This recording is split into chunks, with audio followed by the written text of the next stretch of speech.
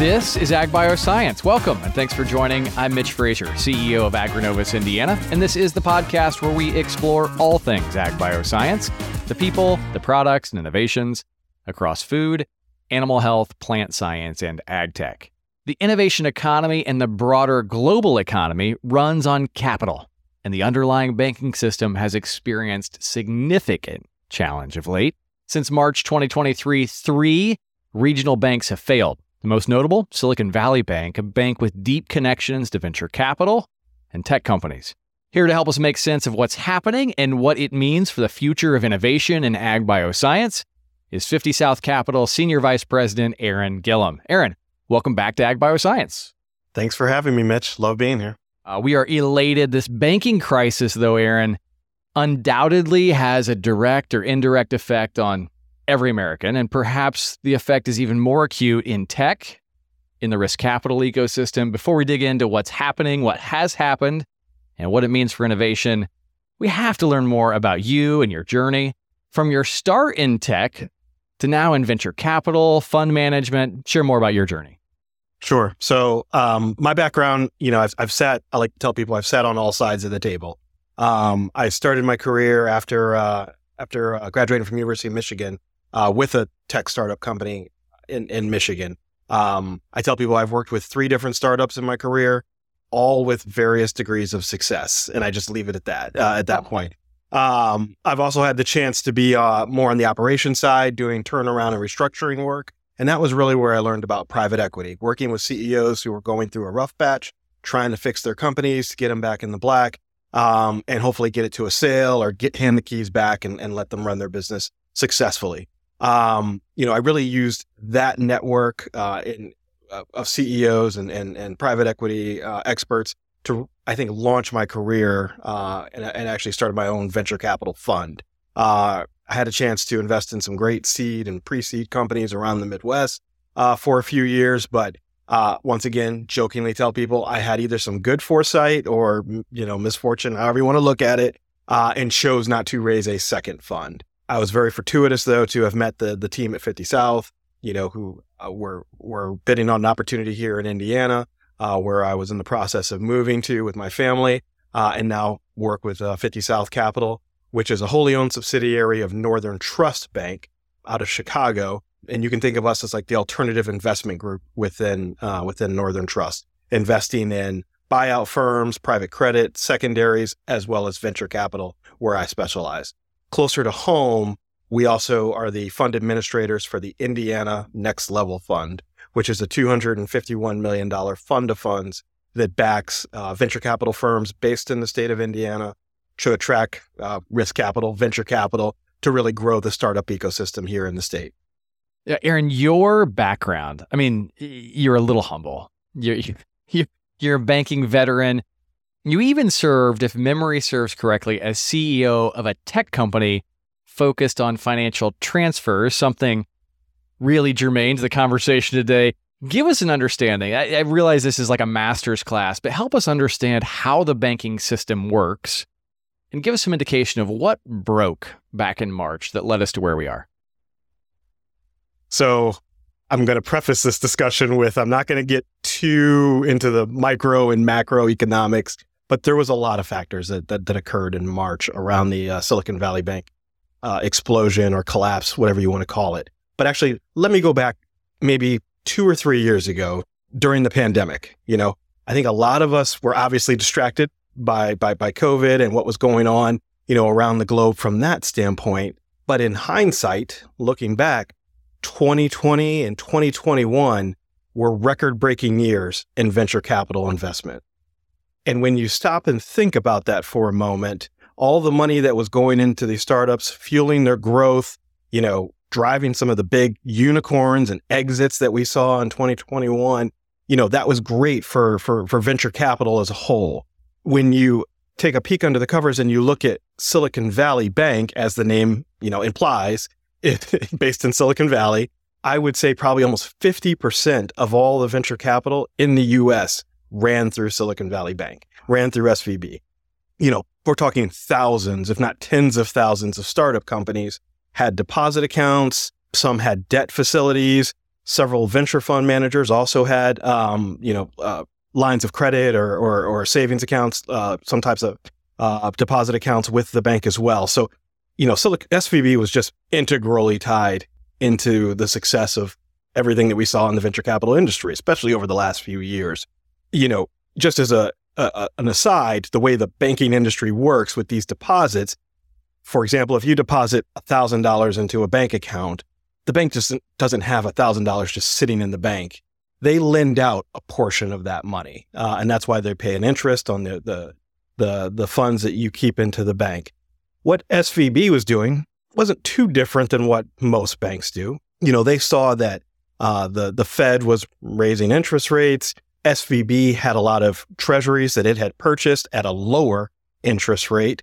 And so as the Fed continued to raise interest rates from, almost 0% back in 2020, 2021, you saw the interest rates creep up, 1%, 2%, 3%, 4%.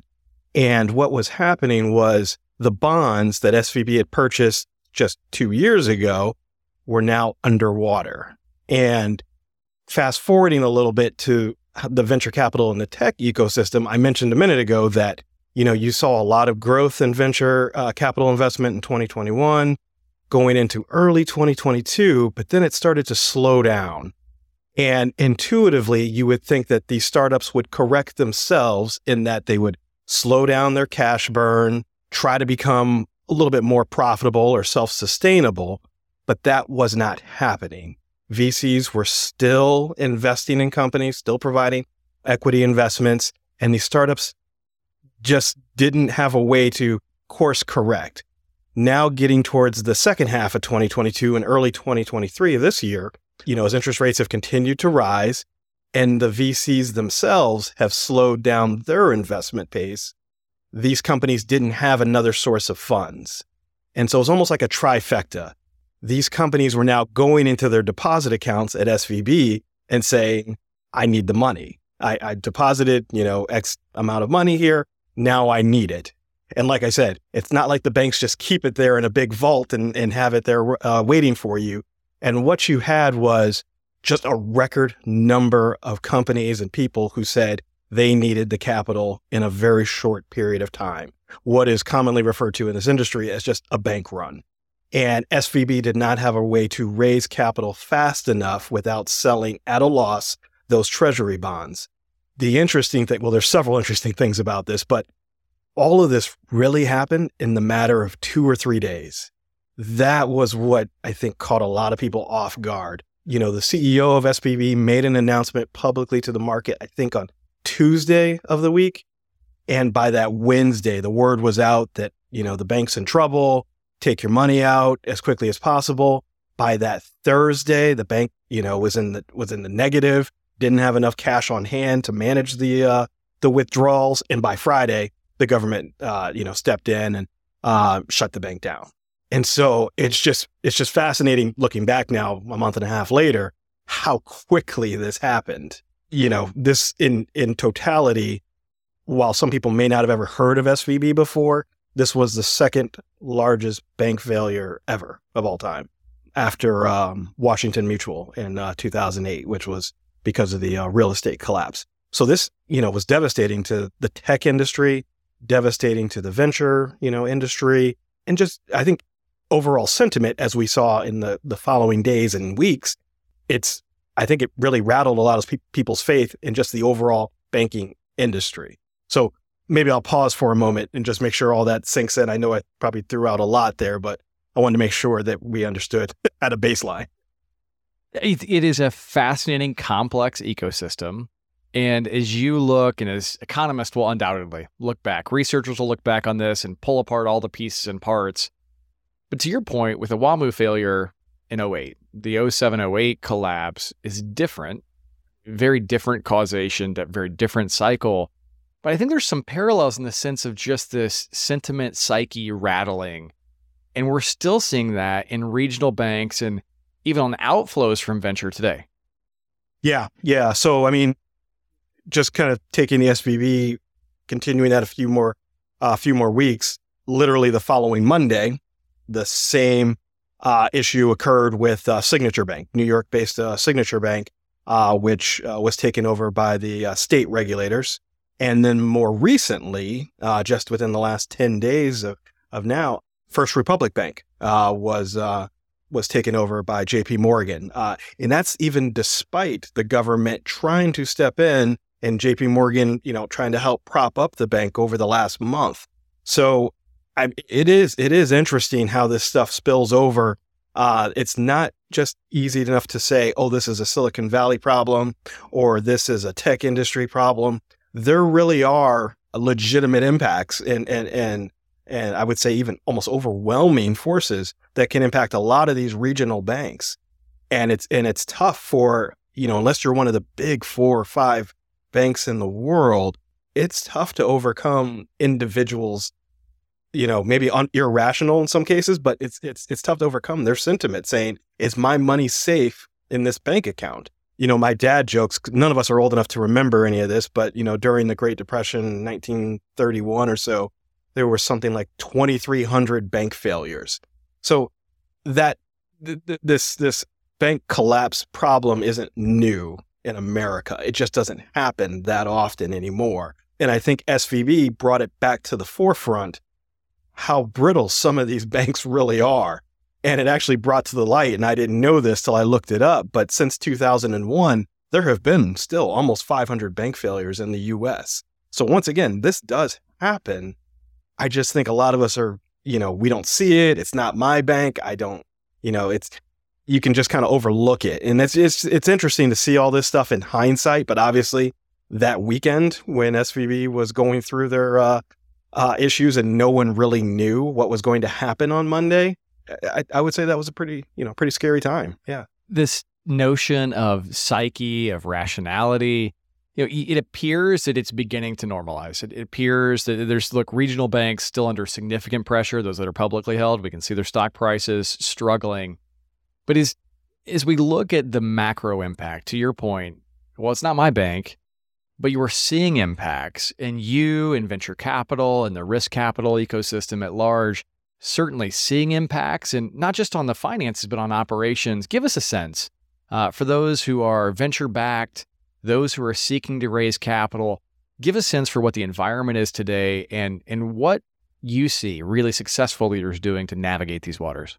It sounds funny to say, but I feel like we are returning to normalcy in the sense that, as I started off by saying, the last 2 or 3 years, 2021, 2022 especially, were just such record-breaking years in venture capital.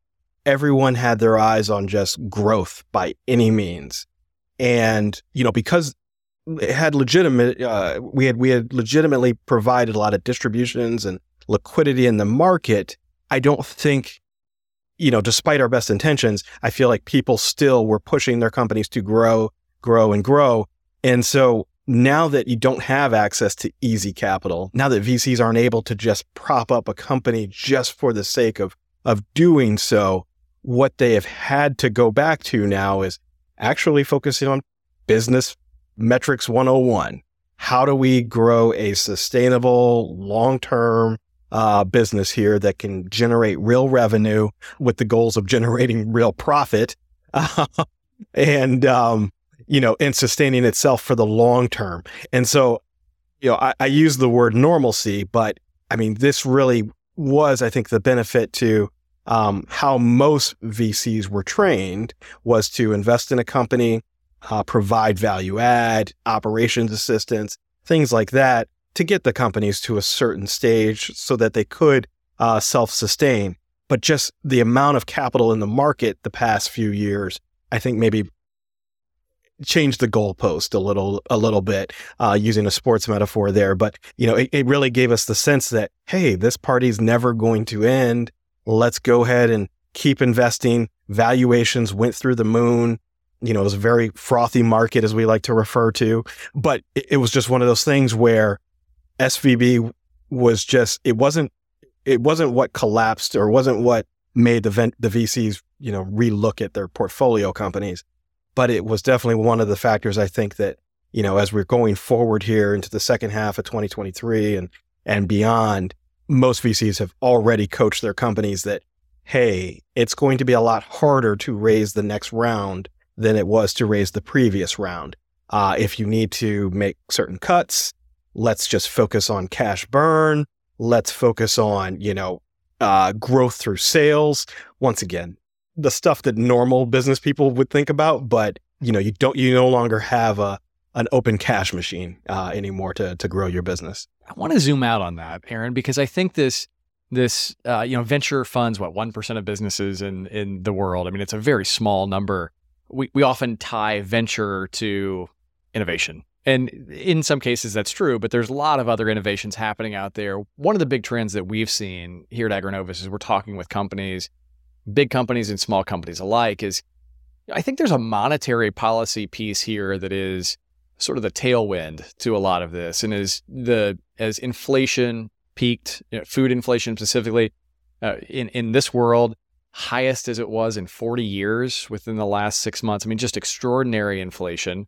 And then the Fed has chased that inflation with raising rates, right? And so, a thesis that we continue to hear, this conversation we continue to hear is not only is it more challenging to raise venture, other instruments will actually drive cash. And so, as if investors look to optimize their portfolio, they're saying, hey, look, I can get risk-free return of 5%. And it doesn't mean I'm not going to put money into venture, but I might put less money into venture. And I'd love to hear your thoughts on this. I mean, there could be this world in which there's a bubble in the brake line, right? So early stage, seed stage, get investment, but when those big dollars have to be raised in venture, the Series B, Series C, Series D that are tens of millions, if not hundreds of millions of dollars, the capital may not be there, which could create an opportunity for strategic acquisitions, those big companies who have amassed cash on their balance sheet, who are getting 5 and 6% risk-free return. Maybe it's the cycle of life here. I don't know. But this is not a bad thing, right? I really do want to say this is probably returning the market back to some state of normalcy. You do have a lot of corporations that have a lot of cash on their balance sheet. And so just because you might have whether it's temporary or even a long-term slowdown in venture capital investment, you're still going to have M&A activity. You're still going to have strategic partnerships because the rate of innovation doesn't really stop for any of the macroeconomic, debates that we could have here. People, entrepreneurs, founders are always looking for ways to be more innovative, even if that means less resources to do it. You actually get some of the best innovations come from times of a lack of resources. And I think that's a lot of people will point back to, like I said, the last recession, 2008, 2010. You had companies like Uber, Airbnb, Lyft, Stripe, even Zoom come out of that exact time period with founders just being more innovative with less resources. There is one thing to note, though, around VCs, because I don't want to say that it's all gloom and doom. Even though the rate of investment might be slowed down right now, especially at the later stage, more capital was invested in new venture capital funds last year in 2022 than at any other time in history. And so there is a lot of what we refer to as dry powder in the industry. And I think just that in itself means that money needs to be put to work over the next, year or two. And you're going to continue to see investments. Even if it means it's in fewer companies, you're still going to see strong deals coming out of this period of time, which I think is good for all of us. Quantity perhaps down, quality perhaps up. Austerity is a real driver for innovation. We're talking with Aaron Gillum, SVP of 50 South Capital. Aaron, last question for you. Agbioscience innovators, whether they're in plant science, animal health, ag tech, food, wherever they may be, production agriculture, they're listening to this. What advice can you share with them? What advice would you give them as they think about raising capital, as they think about building this next chapter of their company? What would you say? Yeah, I would say there is a lot of opportunity for venture capital investors. And, Mitch, this better than anyone else, making a plug for Agrinovus in this space.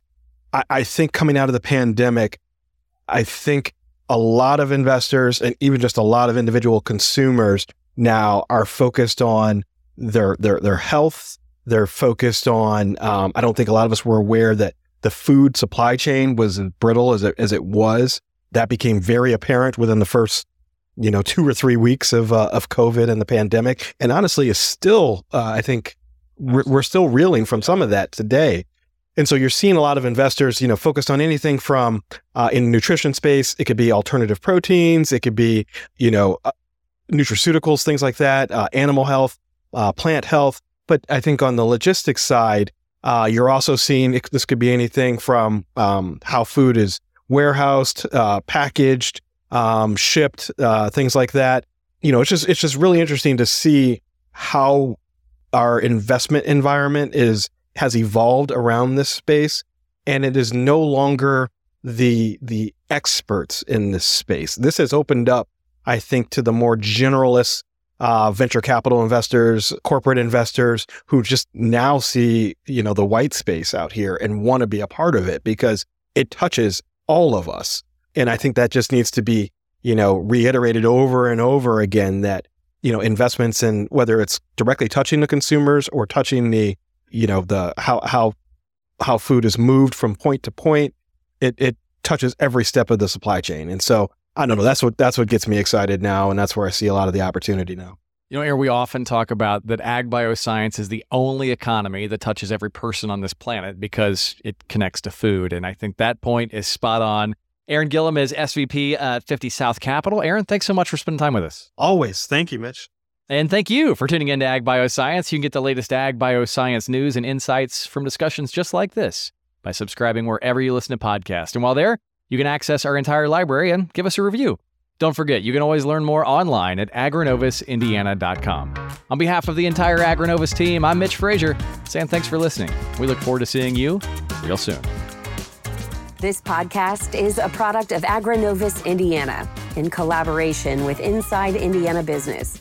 Hosted by Mitch Frazier. Produced by Kayla Chittister and Fabian Rodriguez. Photography by Kaylee Kerr. To get all ag bioscience news all the time, visit agrinovusindiana.com.